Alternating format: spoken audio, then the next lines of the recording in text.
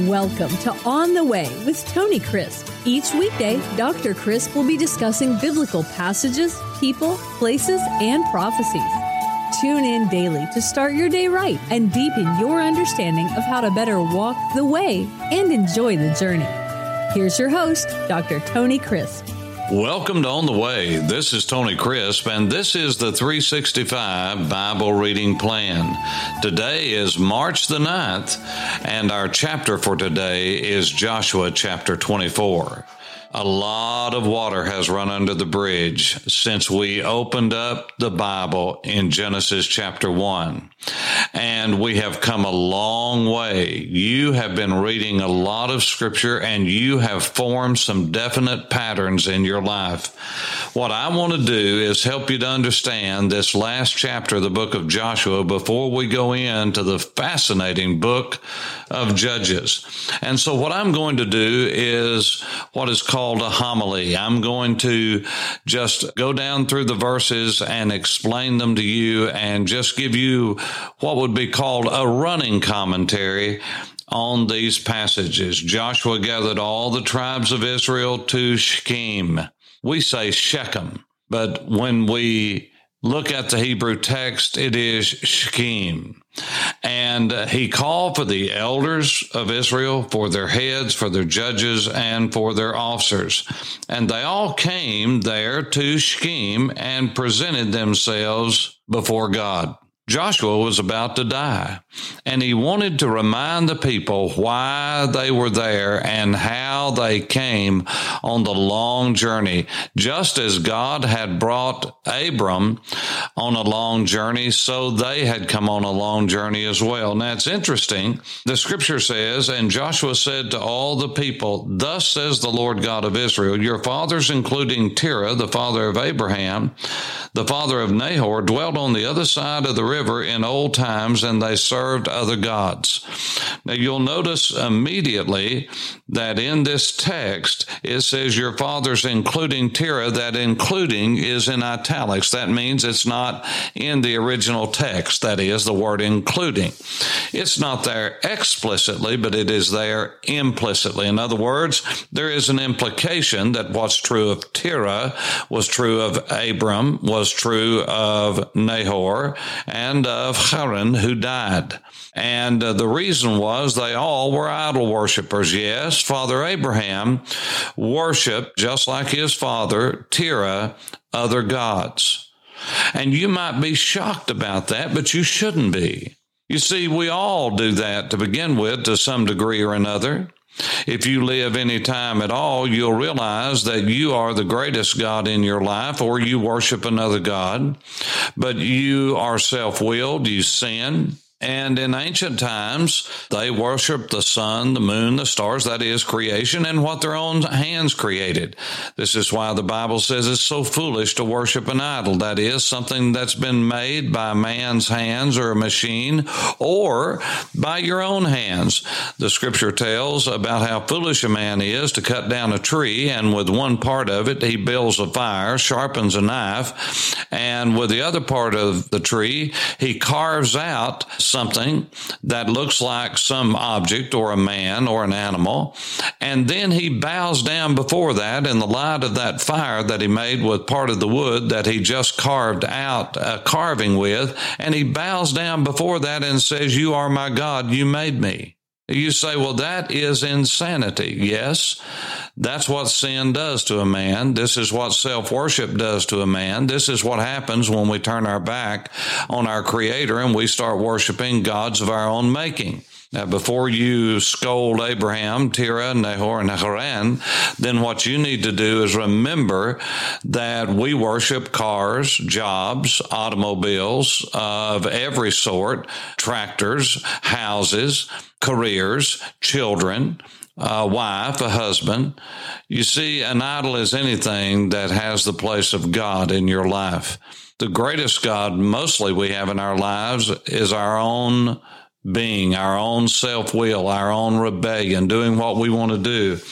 And so all I'm saying is be careful, because you see, on the other side of the river and the other side of the Jordan and the other side of the Euphrates, this is where they got in trouble, and God, for some reason, we don't know. We don't know why he called Abraham, no more than why we know he called us. It's in the sovereignty of God. Now, some people don't like that because they want an answer to everything. Well, I can just tell you what you would say if you were a union worker is that's way above my pay grade. You see, God is sovereign, and God chooses whom he will for the reasons that only he alone knows. We can speculate, we can guesstimate, we can theologize, but let me tell you, only God knows why he chose us, because I have searched my own life. I don't know why he chose me, and I don't know why he chose you, those of you that I know, because there is nothing good within us. It's the grace and mercy and sovereignty of God, just like it was with Abram. I'm content with that, to let God handle that, because one of these days, if he wants me to know when we get to heaven, we'll know. I don't think I will on this side of life, because no one down through the ages who are much greater men and women than I am, God's not told them. I don't think he will tell me and show me either. And we just start in verse 3 with God saying, then I took your father. He didn't say why. He just said, then I took your father Abraham from the other side of the river, led him throughout all the land of Canaan, and multiplied his descendants, and gave him Isaac, Yitzhak, I gave Jacob and Esau. And to Esau I gave the mountains of Seir to possess. Now this is interesting. You see, God gave Esau an inheritance, and he still had that inheritance 400 years later. And we know that because when the sons of Jacob, led by Moses, who were about 2 million strong, came out of Egyptian bondage by a strong and mighty arm, God led them by Mount Seir through the land of the Edomites. That's the other name for Esau, is Edom, the red man. And when they came through, the descendants of Esau, of Edom, were still there. But they were not as plentiful, they were not as many, and they were not as strong, even though they were a strong and mighty people, as the sons of Jacob who had gone into a foreign land. It's amazing that God took Jacob's descendants, who were only 70 people, down into the land. Now listen to this, down into the land of Egypt. And there for 400 years, he made them a great nation. He multiplied them. Jacob's lineage had an opportunity to prosper and to grow and to multiply because they were in a land of plenty. Yes, they were made slaves, but God delivered them. But God took them there so he could multiply them. And yes, they had a hard time, but God was in it. And look at Esau's descendants. Look at the Edomites. They were not nearly as many. Why? Because they were eking out a living for those 400 years in the desert. Yes, they had an existence, but it was a hard life. The sons of Jacob, they lived in the best part of Egypt. They lived in the land of Goshen, of green and wonder, and they had all kinds of luxuries, and they could eat the best of the land when everyone else was starving around the world with drought. They were in plenty. All to say, the last thing that Joshua did was to remind them that even though they had to go through hardship of Egyptian bondage, God was even multiplying and blessing them then in comparison to what he was doing with his brother Esau, with Jacob's brother Esau. And so he said to Esau, I gave the mountains of Seir to possess, but Jacob and his children went down to Egypt. Also, I sent Moses and Aaron. I plagued Egypt according to what I did among them. Afterward, I brought you out. And then he starts talking to them personally. And he talks about how he brought the fathers out of Egyptian bondage and all the kings that were conquered, how that God spared them, even though Balak hired Balaam to curse them. God even spared them and caused Balaam to bless instead of curse. And how God had dried up the Jordan River in front of them, had handed Jericho over to them. that they had cleared out the Amorites, the Perizzites, the Canaanites, the Hittites, the Girgashites, the Hivites, the Jebusites. Now, not all of them, but many of them. You see, even during the days of King David, we're going to see that many of these same kind of people were there. They were still there. Think of Uriah the Hittite. Uriah, yes, the Hittite, not a Jew, not an Israelite, not a Hebrew, a Hittite. And he was one of David's chief men and one of his most honorable men. And God said, I sent the hornet.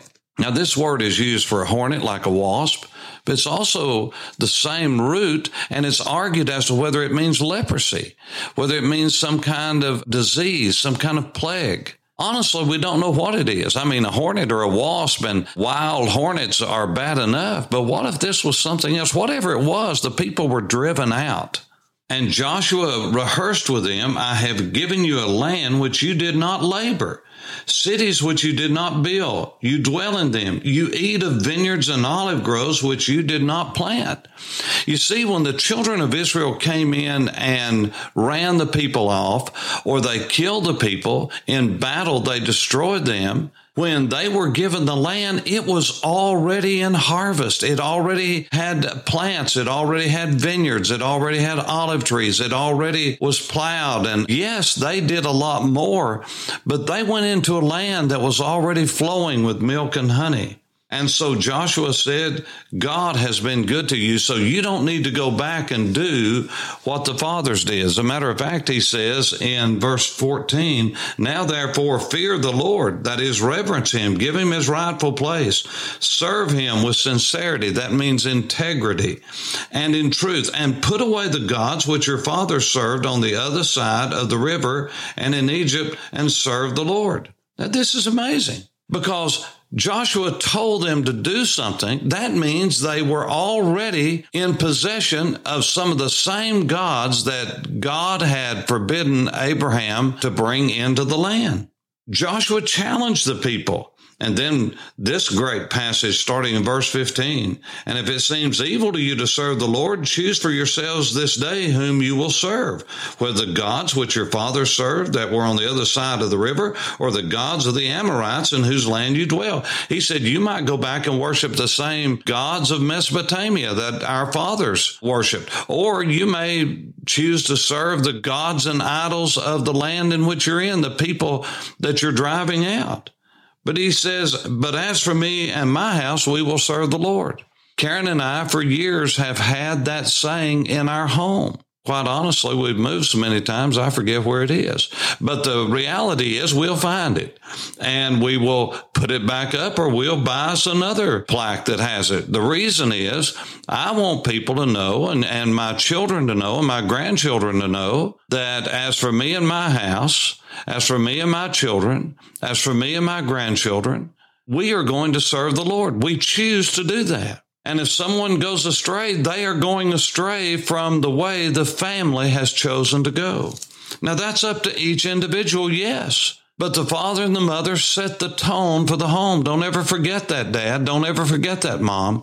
You set the tone for the home. If your children go against and your grandchildren go against the tenor of the home, listen, that's their choice. But you serve the Lord and make sure that in your household, God's going to be honored. And I could really stop and talk about a lot of things that are going on in homes right now that are allowed that we just cannot allow in our home. There are some things that are not going to happen in my home. That doesn't mean I don't love people. That doesn't mean I don't love my children. That doesn't mean that I don't love my grandchildren. But whether it's my children, my grandchildren, or my father, my mother, whoever it is, there's some behaviors and some language and some characteristics that are not going to be exhibited in the home that I live in and that I am the head of the household. You know why? Because God holds me responsible just like he does you. Well, I'm going to move on for now. And so I want you to understand these last few verses, because after Joshua had talked with the people and the people said, we're going to do all of this. We're going to do just what you say. We're going to follow just what Moses said. We're going to follow the God of our ancestors, the God of Abraham, Isaac, and Jacob. In verse 22, so Joshua said to the people, you are witnesses against yourselves that you have chosen the Lord for yourselves to serve him. And they said, we're witnesses. Now, therefore, he said, listen to this, put away the foreign gods which are among you and incline your heart to the Lord God of Israel. Here again, this is what I'm saying to you. They hadn't been in the land any time, and they had already picked up old habits. Now, is this amazing how we go back so quickly to a lifestyle and to a way of thinking which precedes a lifestyle and to a person that we worship or a thing that we worship so quickly? It is amazing. It's amazing to me. It's amazing to you. It's amazing to God that we so quickly do this. And so Joshua made a covenant with the people in verse 25. There in Shechem, and he wrote everything down, and he placed it a large stone and set it up under the oak tree that was by the sanctuary of the Lord. And so it says, then Joshua let the people depart east to his own inheritance. And then you have the closing, just the closing verses of Joshua. And it says that after these things that Joshua the son of Nun, the servant of the Lord, died being 110 years old. He was 110 years old when he died. That's like another great man of God that we'll look at here in a couple of verses. Israel served the Lord all the days of Joshua, all the days of the elders who outlived Joshua, who had known all the works of the Lord, which he had done for Israel. That is, they kept on serving the Lord, but just for a couple of generations. Do you realize that in your family lineage and in mine, we're only one generation from that line stopping serving the Lord? And after we are gone, and after people are out from under our roof, after people are out of our sight and out from under our care, even sometimes while they go astray. How many pastors, godly pastors, how many churches have thrived under a man's teaching and under a certain pastor, and then after he leaves, it's just like the leadership loses their mind. They go back to just like they said they never wanted to go back to, doing things just like they had always done them.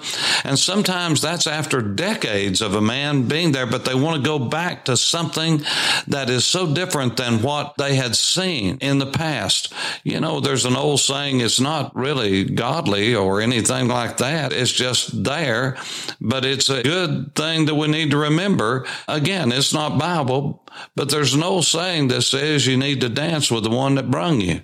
Well, lots of times after a man of God will leave, people will forsake the thing that made the church great. It's amazing. The Word of God, the preaching of the Word of God, discipleship, loving God, loving others. It just seems like that we've always got to find some new fad and some new trend. That's what happened. Now look at verse 32.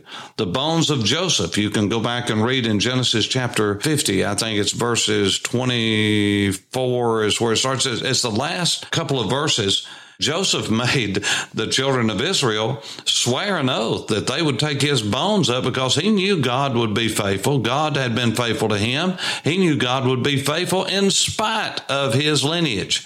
And so he said, you're going to one day get up out of this land and you're going to go back to the land that God promised to our fathers. And when you do, take my bones, will you, and bury me in the inheritance that I have there. So indeed, he was buried in the inheritance of his sons, Ephraim and Manasseh, and he was buried there in the area of Shechem. And so all of that is recorded. And the Bible says that Joseph died at 110 and Joshua died at 110. It is amazing. We have come already through Genesis, Exodus, Leviticus, Numbers, Deuteronomy, and Joshua. No, we've not covered every chapter, but are you getting the story? Tomorrow I'll remind you of that, and then we're going to introduce the book of Judges. What a fascinating book that it is. We're going to walk through it as we walk on the way. This is Tony Crisp. Thanks for listening to On the Way with Tony Crisp. Tune in every weekday for information on biblical passages, people, places, and prophecies. Fridays are for your questions. Email your questions to questions@tonycrisp.org. Then just listen for your question to be answered on Friday's podcast.